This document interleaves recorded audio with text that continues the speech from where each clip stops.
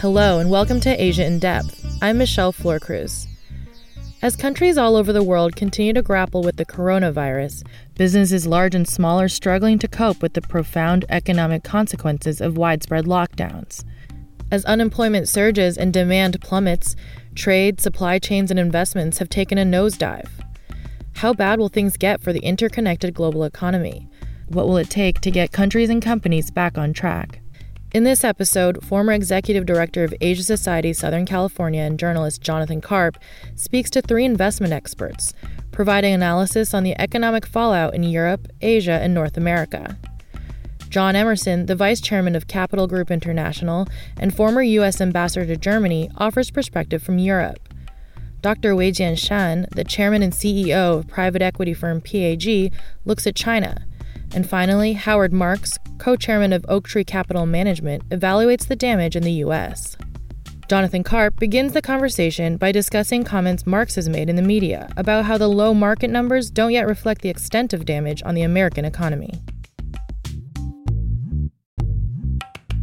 You know, in some comments that you made yesterday, back when the market was only 15% below the peaks, I guess it's a little lower now, you made the comment that the market is out of step, it's disconnected from the economic reality that we face. And your quote was, if the world is, you said that the world is more screwed up than 15%. So I'd like to know, if it's more than 15%, how severe is the damage?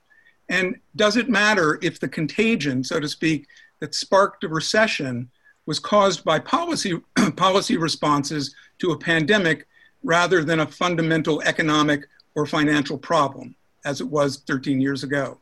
Well, I hope it's okay with everybody. It'll take me about an hour to answer that question. Everybody else can knock off. But, what I said on CNBC, and I didn't, they picked it out as a kind of the quote of the day, was that the market's down 15%, but the world is screwed up more than 15%. And I believe that's true. If you said to anybody, how much worse is your life today than it was 3 months ago? How much worse off is the world? You heard Dick's introduction, the litany of the cases and the deaths and the unemployed and the businesses closed. It just doesn't feel to me like the world is 85% as good as it was 3 months ago or 2 months ago when the market hit its all-time high, February 19th. So I think that's easy. Now, I don't know exactly how screwed up the world is. I don't know if it's 25% or 40% or something like that, but it's not, in my opinion, 15. Now, that's on the other hand, we have the unprecedented government actions, the stimulus, the rescues, the bailouts, and the loans, and so forth. And, the government's very powerful, and it obviously is taking the approach that it can spend an infinite amount of money. There doesn't seem to be any limitation either on the quantum or on its imagination. So, there's an old saying, don't fight the Fed.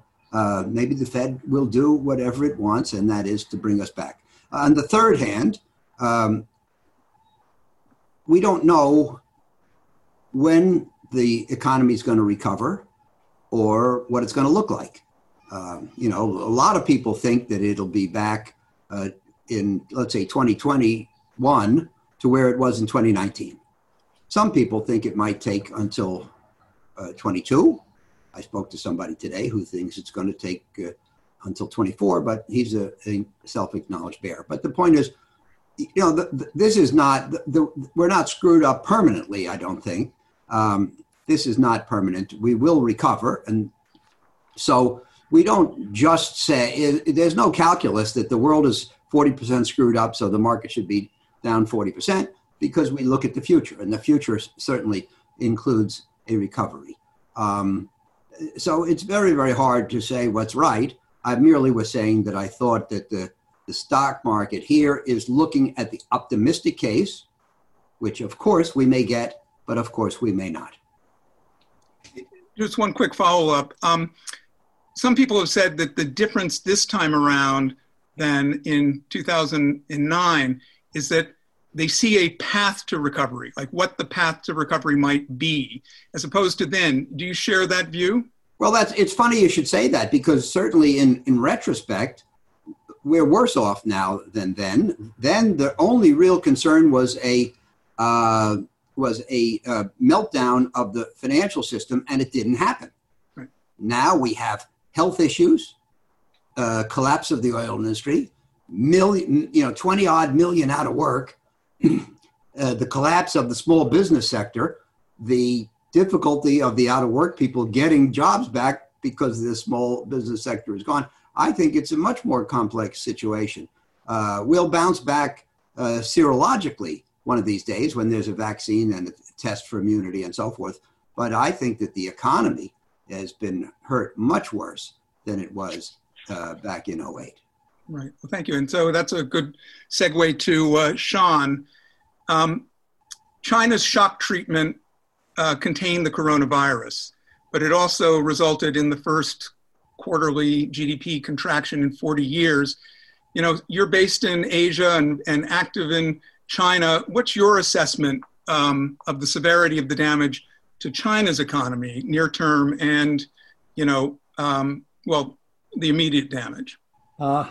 As you know, China was the first to go into the lockdown back in January. From the city of Wuhan, it was complete sail-off, shutdown, starting from 23rd of January. And the economic damage during that period of time was quite severe, because basically the entire economy was brought to a standstill. In other places outside of Hubei province, the shutdown was not as severe. People still went to work in some places. But I still remember back in February, a top bank predicted, Wall Street Bank predicted that the Q1 growth for China would be 2.5%. I sent them a note. I said, don't you see that everything is shut down? How could there be growth if everything is shut down? There could only be decline. And sure enough, of course, in the first quarter, the economic decline was 6.8%. Having said that, however, China went back to work in mid-March, actually around March the 10th. And so March was the month, at least a half of March, people went back to work. And retail sales, investments for the month of March also dropped 16%. So the situation in the first quarter, if you look at the statistics, was very bad. But as people went back to work, things are coming back very quickly. I just saw the latest data. Of course, the April data are not out as yet, but for the first 2 weeks of April, electricity production generation went up 1.2% from last year. So that's a very good indicator that the economy is back to production, more or less. More interestingly, electricity consumption, just now I was talking about generation up 1.2%, consumption went up 1.5%. So people have started to consume. We have a portfolio of about 20 companies in China, which we control or sometimes have very strong influence. And our companies went through a very tough time during the first quarter, but none of them had any survival problems because we had either little or no debt. And all of them are coming back to work except the kindergarten business, which were half opened and will be full open by May the 6th. So I think things are coming back to normal, and some sectors are hit much harder than others. You know, if you look at hotels, travel, entertainment, airlines, they're way, way down, and there's no question about it. Production, I think, is back to maybe 95% or even more, but demand is very weak. So I think going forward, it really depends very much on what the government is going to do. You have seen this massive stimulus packages, at least elsewhere in the United States and Europe. China, for all practical purposes, has not done much. And I don't know why they're hesitating so much. So, how the economy will recover, or how fast they will recover, I think depends very much on the government actions. But I would expect that in the next quarter or two, the business or the economy will come back to normal. Wow, that's very optimistic.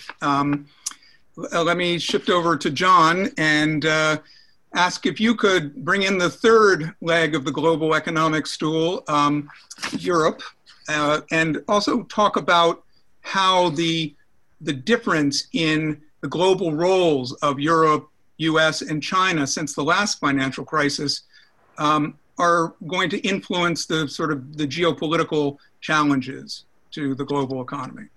Europe obviously hadn't quite come out of the global financial crisis. Certainly a number of countries were struggling. Germany, which came out of it quite well, was actually on the verge of a technical recession before all of this hit.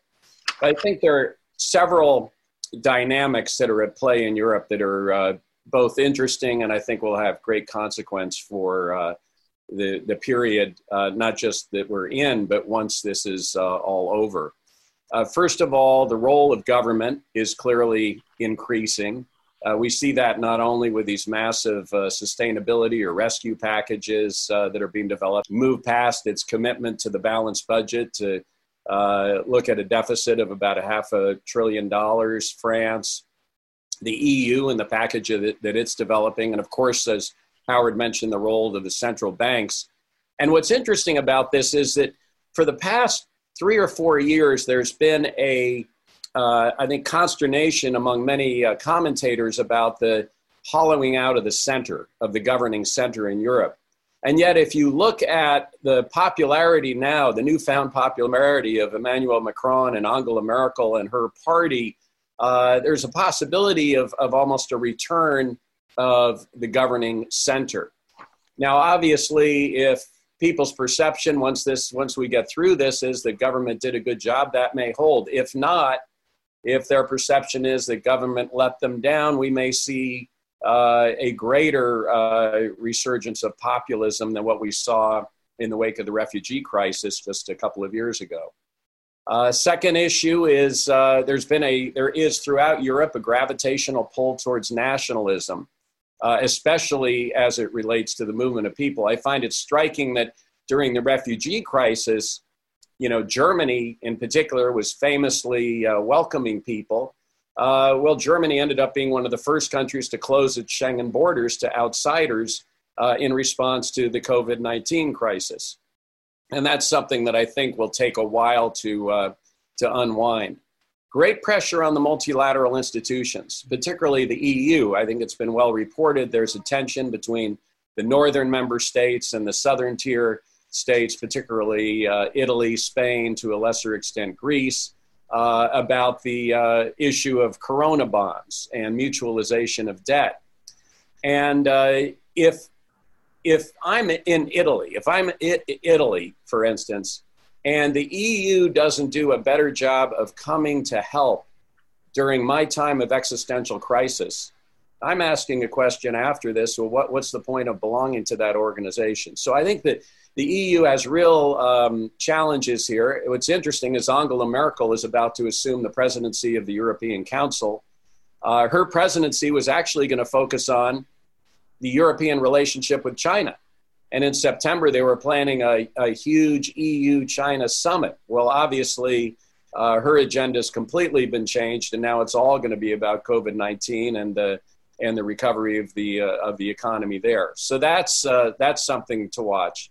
Another issue to keep an eye on is the whole question of privacy. I think anybody who travels to Europe, certainly anybody in the technology world, is quite aware of a stronger protections of privacy, particularly when it comes to digital privacy in Europe than even in the United States or other parts of the world, certainly than in Asia. And as a result of this, you may see, it'll be very interesting to see, are people willing to give up some of their privacy in exchange for a confidence that government will be able to do a better job of tracking and tracing the progress of a disease like COVID-19. And by the same token, you look at what's going to happen in member states like Hungary, with where Orban has effectively used this as an opportunity to increase his authoritarian rule or move more in that direction. Are we going to see with authoritarian regimes around the world, are we going to see an excuse being used here to move to more of a surveillance state? And then I think the other question that you have, and this maybe gets to the last, or the other issue we have, and that gets to the last question that you raised there, Jonathan, which is a lot of people in Europe are asking, where's the United States? Right. You know, it's been quite striking, the fact that the United States, with the exception of the role the Fed is playing, has been largely absent in helping to fashion a global response to COVID-19, and in stark contrast to the role that we played in response to the global financial crisis, in response to the Ebola crisis back in 2014, or even remembering back to the Indonesian tsunami and the military presence in terms of American troops helping to rebuild that area and helping in rescue efforts. And the flip side of that, to get to your touching on the three legs of the stool, is China, ironically, because this is the place where, of course, this all started, and China deservedly should be criticized for a lack of transparency at the outset on this. But China has sort of assumed the role of flying, PPEs and ventilators and all that to other parts of the world, including the United States, but certainly Italy and other places. So I think that's going to be a very long-term impact of all this as well. Right, and I think we can probably get into the sort of the great powers competition a little later. But on this point that you were talking about, U.S. leadership, Howard, the collaboration between the United States and China during the financial crisis was pretty strong. I mean, as well as Japan and other allies. How important, given that on the political front, there isn't that taste for sort of global coordination, how important and what do you see as the level of cooperation between the Fed, the Treasury, and the other economic decision makers internationally? How important will that be to the recovery? Well, look, I'm a believer in globalization, and I'd rather see more rather than less.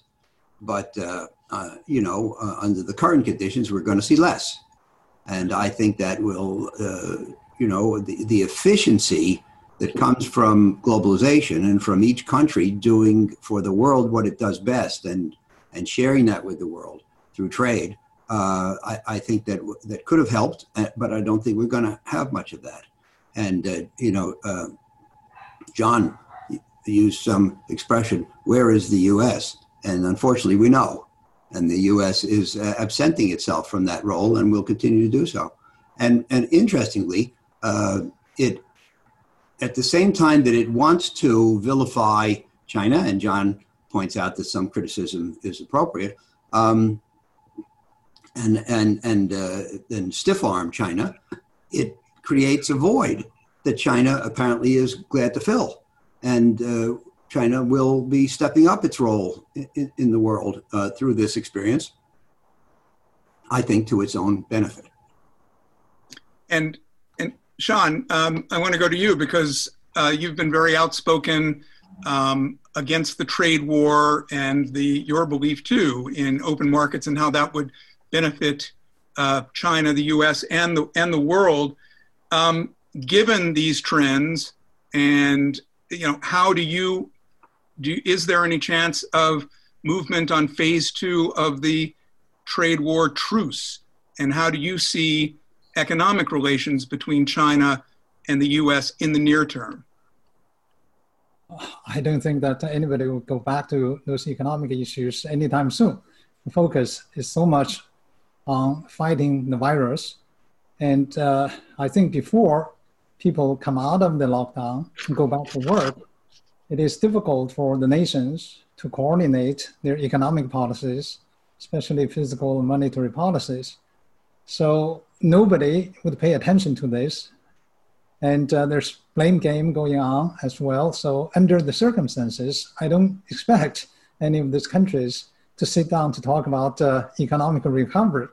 It's not on the agenda as yet. I think the priority is to dig out of this hole, that is the virus-induced lockdown. And one question that I have in mind, and of course, when you talk about trade, I don't is, for example, General Motors applied to the federal government for exemption of some tariffs on imports of Chinese components to build ventilators. Tariffs are not good for consumers. They basically pay a duty for buying foreign goods. And in this time, tariffs cost probably about a couple of percentage GDP. It is very good to lower tariffs for all the countries involved, but nobody is talking about it. So my question actually to the other two panelists, Howard and John, is, how long do you think that the worst will be over for the United States and people will go back to work for the United States and for Europe? Because in China, I know that looking at the data, in fact, I had an interview with Barron's back on March the 8th. And at that time, I called upon the Chinese nation to go back to work. I said, looking at the numbers and looking at the micro numbers I see of our portfolio companies, this is time to go back to work. It went back to work about a week later than that. But in the US, it seems that some states are agitating to reopen, but to a limited extent. The question is when people will go back to work, because that's the lag we're talking about. I think that these countries probably will lag China for about 2 to 3 months, resuming production and business. But I'm curious just to know from your perspective, how long that will take, because we're all linked in this. I don't think China will do well without Europe and America doing well, and vice versa. Well, you raised two issues there. One is the obvious question you just stated about get to work. When are we going to get back to work? And the answer there is I think it's going to happen sporadically in different parts of the country, and it'll be very much a function of testing, where we're way behind, unfortunately, certainly way behind Europe. Germany tests 650,000 people a week. We've maybe done 4 times that in this entire period of time with 4 times the population.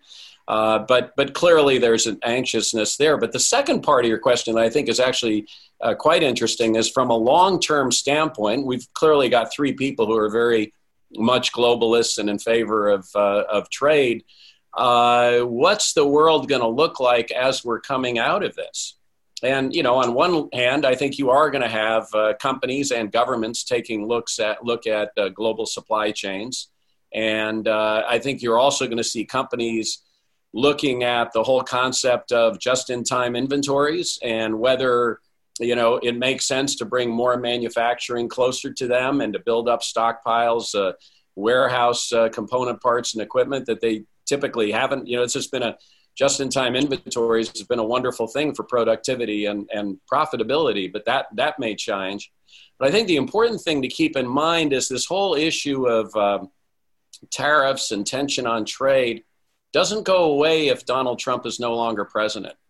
In point of fact, I think what struck me, I was very involved in the TTIP negotiations in Europe. I ran the effort to get the Uruguay round of the GATT through Congress when I was in the Clinton White House. And I was very struck by, in the last 3 or 4 years, sort of the change in attitude, even in the business community, of many towards trade.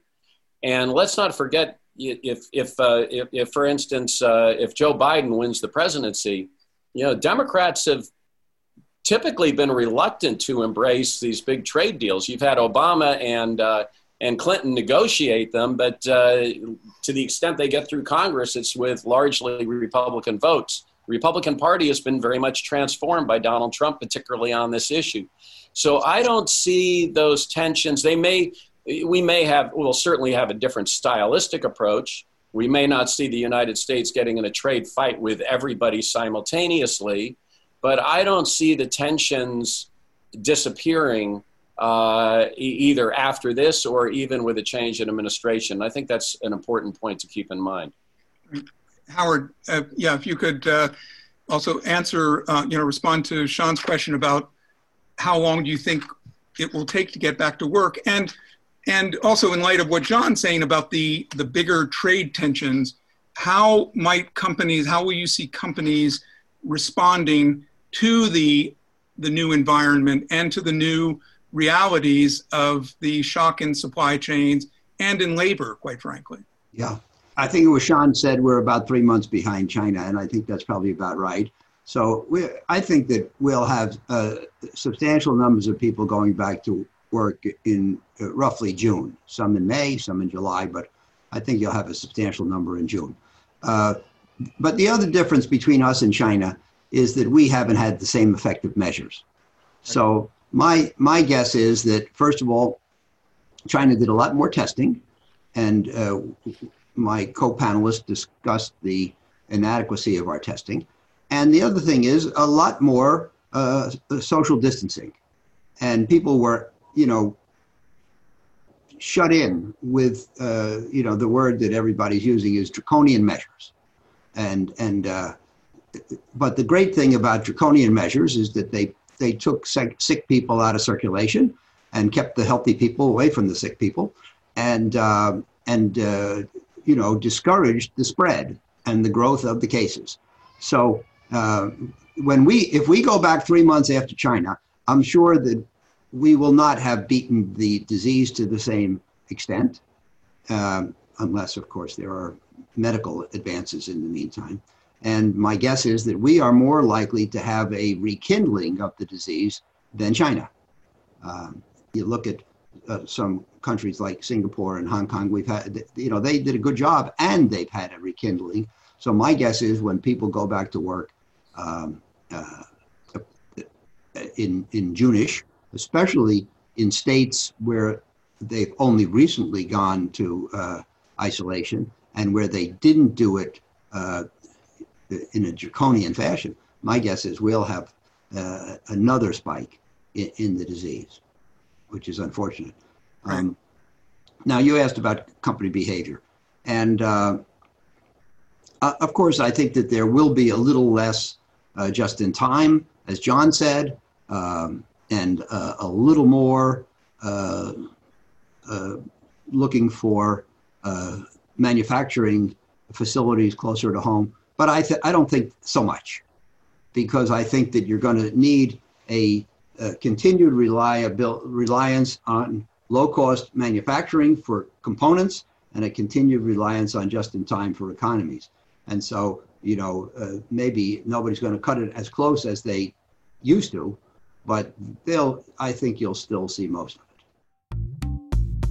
We're going to take a short break here to talk about Asia Society's celebration of Asian Pacific American Heritage Month throughout May. Our special month-long programming starts on May 3rd with a special digital conversation on the escalating violence and intolerance toward Asian communities following the coronavirus. We'll have perspectives from policymakers, journalists, actors, authors, and student leaders. Guests will include Veep and Farewell actor Tai Ma, pop star Wang Liholm, CNN journalist Lisa Ling, and Los Angeles Mayor Eric Garcetti. You can register for the free event at asiasociety.org/LA-stands-up. That's asiasociety.org/LA-stands-up. Now, let's get back to the conversation.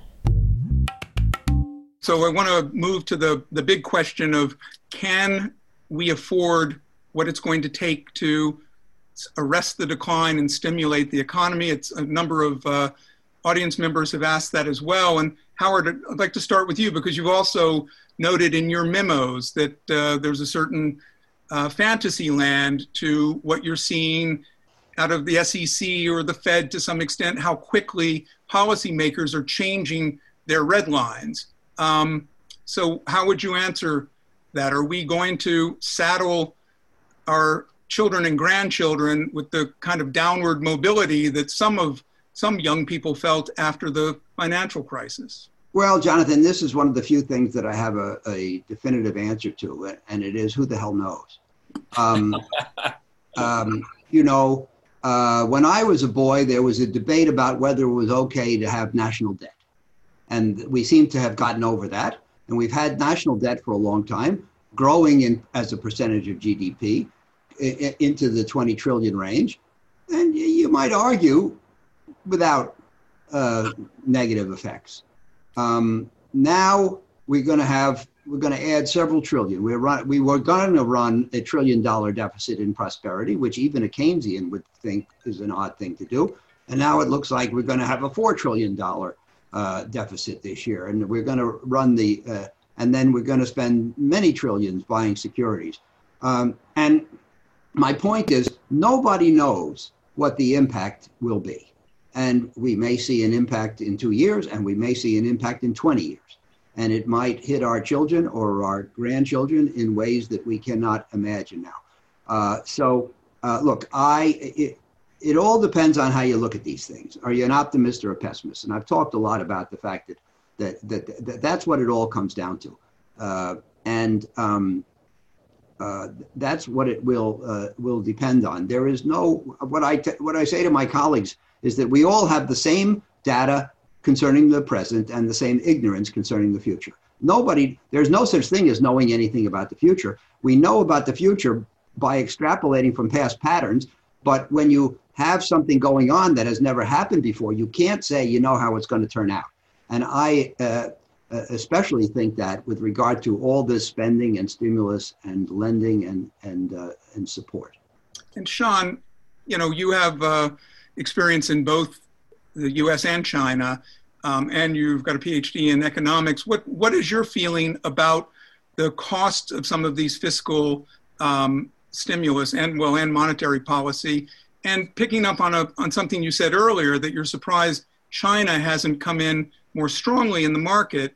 Won't it have to, because won't this slowdown sort of expose and exacerbate the corporate debt problem that China was having before coronavirus hit?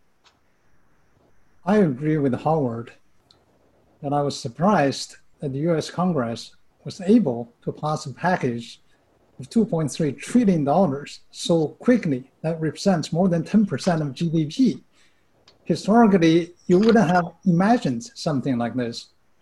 So I think as long as, to follow on what Howard was saying, as long as foreigners have confidence in the dollar and are willing to hold dollar, I think printing some money, having large deficit, having a lot of debt, probably should be no problem.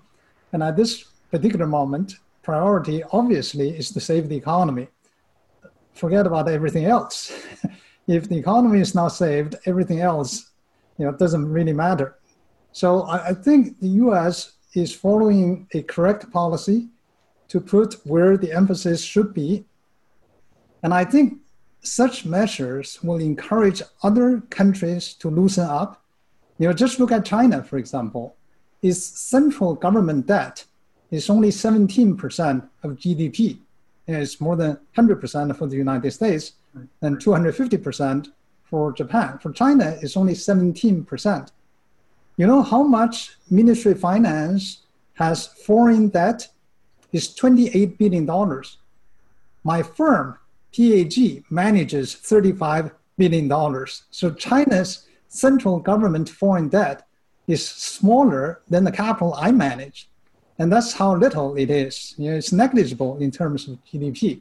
So they have ample means to loosen. They have ample means to borrow in foreign markets. They have ample means, many tools to stimulate the economy, much more so than probably all the other countries, all the major economies. For some reason, I'm a little disappointed that they have not really stepped up as yet. But I would expect in the next 2 to 3 weeks, hopefully 1 or 2 months, because they have a big meeting scheduled in May. They will step up if they look at how weak the demand is and how much you really need to stimulate the consumption in order to pull the economy back to normal. And that would be good, not only for China, but for the rest of the world, as China buys from other countries. Right. And So a question for all three of you, starting with John, because there's a lot of interest among the audience, is sort of anticipating winners and losers. So in the eventual recovery. So John, maybe if you could look at it by what you and your research at Capital is showing about which markets, broadly speaking, are likely to fare better. Where are you seeing the bright spots, and what are you guys worried about? Well, just to close the loop on the previous conversation, I'm struck by Sean's comparison with what he manages and China's debt. That sounds like even a bigger issue than what Germany is faced with. And I'm also struck by the fact that most of the members of Congress must be adherents of modern monetary theory, because when you think back to the global financial crisis and the struggle to get the TARP through Congress, to get the paltry, by today's standards, Obama stimulus package through Congress, you've seen a sea change there. And I think that's a good thing, that there's a sense that we got to go big, and we got to go big quickly to try to right the economy. In terms of winners, losers, what have you, I think at Capital, we're long-term investors. And so there's, I think within portfolios, with our analysts and portfolio managers are trying to envision what the world is likely to be like once we do come out of this. And, it's, and whether what particular companies are likely to either be badly hurt or benefit, or have been hurt so badly that they're in fact good investments in the long term. Clearly, technology. I mean, look at what we're doing. This is happening all over the world. Digitalization of communications, of business, and all is it obviously won't be as extensive as it is right now, but it's something that's only going to grow. The delivery services. People are getting used to shopping online. They're getting used to having Amazon deliver things to their house, and it may, bricks and mortar stores and shopping centers and all, we're faced with some challenges already. I think that this may accelerate that. On the other hand, you look at things like the cruise business, which has just been hammered, at a certain point, and you could probably come up with, 20 different examples of this besides that industry. And I'm not saying that's something Capital's looking at. I'm just speaking in general. When this ends, people are going to want to get out there. They're going to want to go on vacation. They'll be a little more cautious than before, perhaps. But demographics haven't changed. The number of people with resources who are moving into retirement and enjoying that kind of travel isn't going to change. So I think there are opportunities to look at companies or sectors that have been somewhat beaten down quite extensively as a result of this, and sort of see where they are. And by the way, if we're talking free money, and you have a lot of renewables in the energy production area that need that money to start up, but once they get started can produce energy at a much lower cost, particularly a much lower societal cost, I think that's something to look at as well. So at Capital, we don't have a house view, so we all have our opinions, and I just shared mine. And Howard, in terms of markets or specific sectors, what gives you the most optimism now, and what gives you the greatest pause?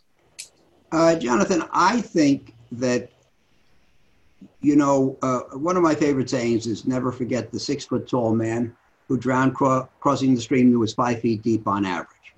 And, what is it that permits a company to get through a low spot in the economy or in the stream? And I think, as one of my fellow panelists said it, is a low level of debt. The less debt you have, the easier it is to get through the low spots. The more levered up you are, it enhances your profitability when everything goes well, but it reduces your probability of getting through tough times. I think that we'll see that. Companies that are less levered, will do better. Their future will be more assured. As a result, there will be a brief trend toward using less leverage. And then, John was talking about people going back to the cruise ships. One of the outstanding characteristics of human beings is a shortness of memory. And I think that things will, over time, maybe 3, 4, 5 years, will largely go back to the way they were. Sean? From my point of view, I think at national levels, there are no winners. There are only losers. It's only a question of who lose less than others. Now, nobody's really winning from this particular crisis. At the business level, however, you do see very big differences. We invest throughout the world. In our portfolio companies, we have about 150,000 people, 150,000 employees, with about 43,000 in China, about 54,000 in the United States, and with about 29,000 in Europe, and elsewhere 24,000, rest of the Asia. And we have very good perspective, snapshot of how business level is coping with the current crisis. And I'll have to tell you, it's very interesting. For example, in some businesses in China, they're actually benefiting from the crisis. We are a major shareholder of Tencent Music, whose revenue and EBITDA went up during this period of time in the first quarter. Well, I suppose when people stay home, they have nothing to do, they listen to music. We have the largest dairy farm business in China called Yuran, which has 280,000 cows. And EBITDA went up 46% in the first quarter. I have to speculate that people finally realized that milk, it does better to your body. That's why they increased the consumption of milk, and milk prices also went up. And I fully agree with Howard that if you have little or no debt, then survival is not a problem. Damage is only temporary. You pull out of it, then you're on your way for recovery.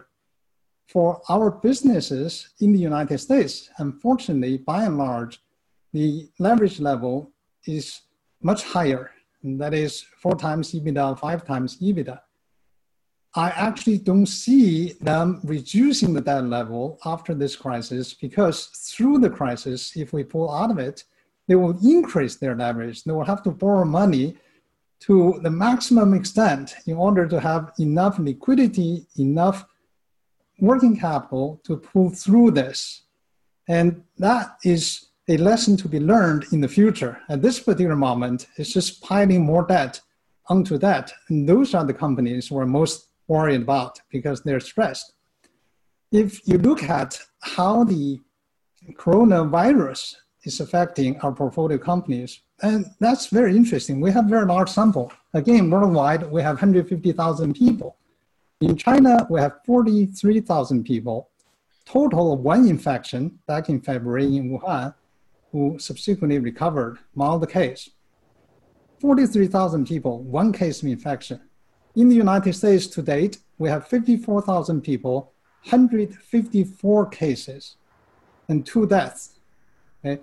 In Europe, we have 29,000 people, 23 infections, and 2 deaths, both under the age of 30.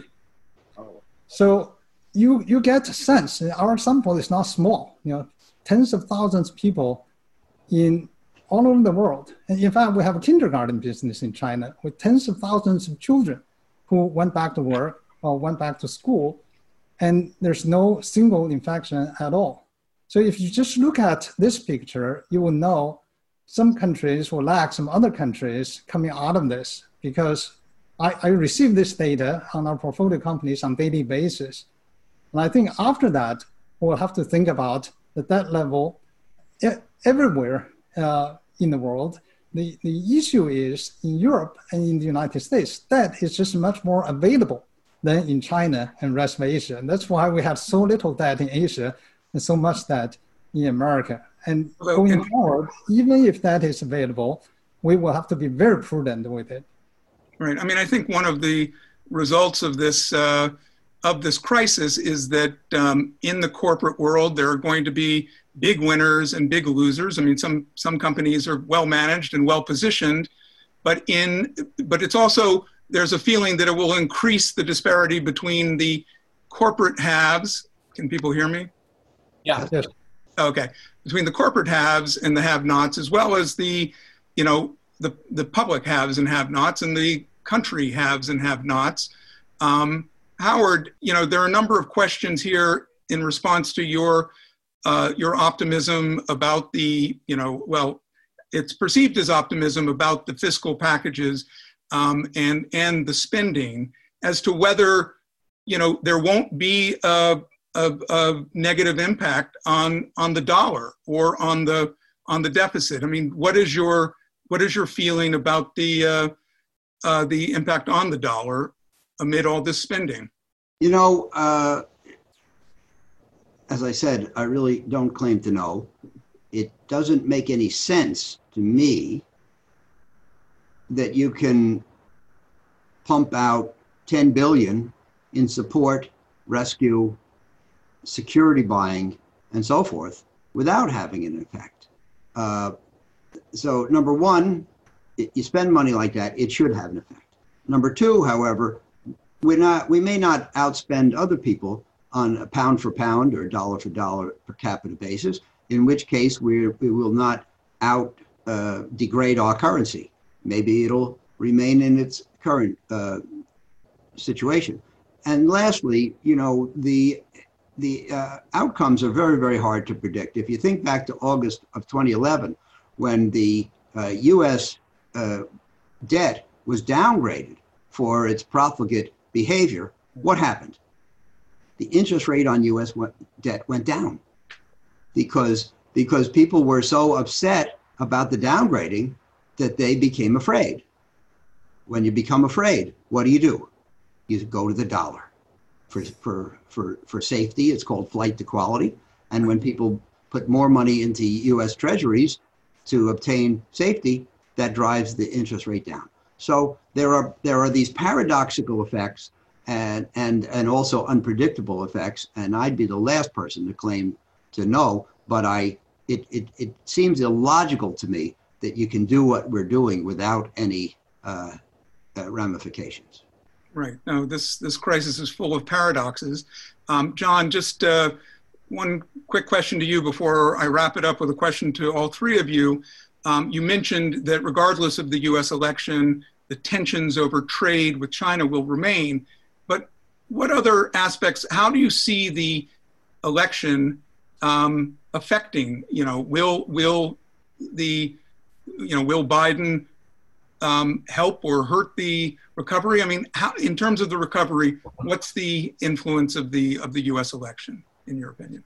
Well, Biden's been through it once before. He was tasked by President Obama to oversee both the bailout of the auto industry and the effort to recover from the global financial crisis. So he certainly has the experience of having been there before. I think I'd look at the question another way, which is, we clearly know there's a lot of differences between the way Donald Trump approaches situations like this and the way Joe Biden, who's a true, I think is deeply committed to the multilateral institutions that, were a big part of peace and prosperity in the last 70 years, would engage with some of these things. I think that's pretty clear. But what's interesting is to look at what is not going to change in the United States, and I think you will see much more of the interpersonal leadership that occurs when a president of the United States decides to get engaged in an issue. I remember in chatting with President Obama, we hosted a G7, or Germany hosted a G7 during my time there. After that, and everything is so orchestrated beforehand in terms of the communique and all that. And I was asking him about that, and he said what's important about these things is number one, what happens in the side conversations, the meetings on the margin, but number two, it's pretty clear that nothing of consequence happens without the United States taking a leadership role, even interpersonally. And we saw that with COP21. We've seen that with some of these major trade agreements and all. And so that, I think, will be a difference. But you're not going to see the United States backing down from issues like burden sharing. As I mentioned earlier, you're not going to see a dramatic change in terms of our approach towards trade. But I think you will see much more of a collaborative effort with both friend and foe on areas where we have common interests to try to work together. And that's something that I think could positively impact the economy.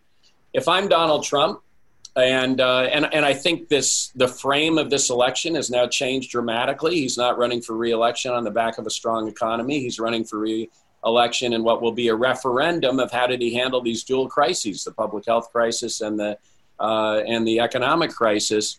I'm maybe hoping for that second wave that Howard was mentioning maybe comes a little bit later.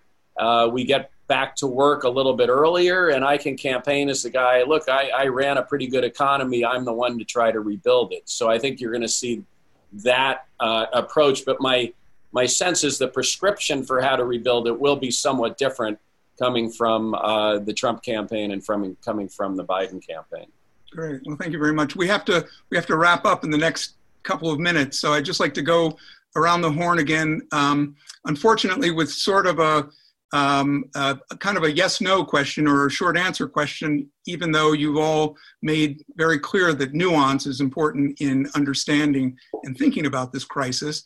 So, Sean, starting with you, because again, it's a very popular question, and it seems like all these analysts are scouring the alphabet and maybe multiple alphabets to decide and to predict what letter the recovery will look like. Do you have a prediction on that, or is there not a letter yet that has been invented to look like the recovery? Let's just focus on the U.S. markets. I think for the U.S. market, I don't expect V-shaped recovery. The reason for that is the crisis came at the tail end of the longest economic expansion in the world, in U.S. history for about 11 years. And economies go into cycles. So after expansion cycle, next cycle is down cycle. We were just at the cusp of that when this happened. So demand was already weaker. Coming out of it, I think it will take a long time to recover, especially considering the fact that services represent about 70% of the US GDP. If you think about hotels, airlines, restaurants, entertainment, it will take a long time for them to come back. Compared with China, services represent about 40% of GDP. So would you like to, perhaps you could pick a letter for the US and for China, which sounds like they're going to be different. I think it's hard to tell because it depends really on government actions. The US has used a lot of bullets, and how much ammunition there is very hard to tell. Mm-hmm. For China, I think they have hardly used any tools, and therefore I would expect a U-shaped recovery for China within this year. Howard, would you care to venture a guess? Yeah, I think for the U.S., I also see a U. The open question is the efficacy of the Fed and government programs. Right. But I'm not an optimistic guy in that regard. I'm not on the optimistic edge. So, I think there'll be a recovery, but I think that my guess is that it'll take until 22 to get back to the earnings level on the S&P 500 of 19.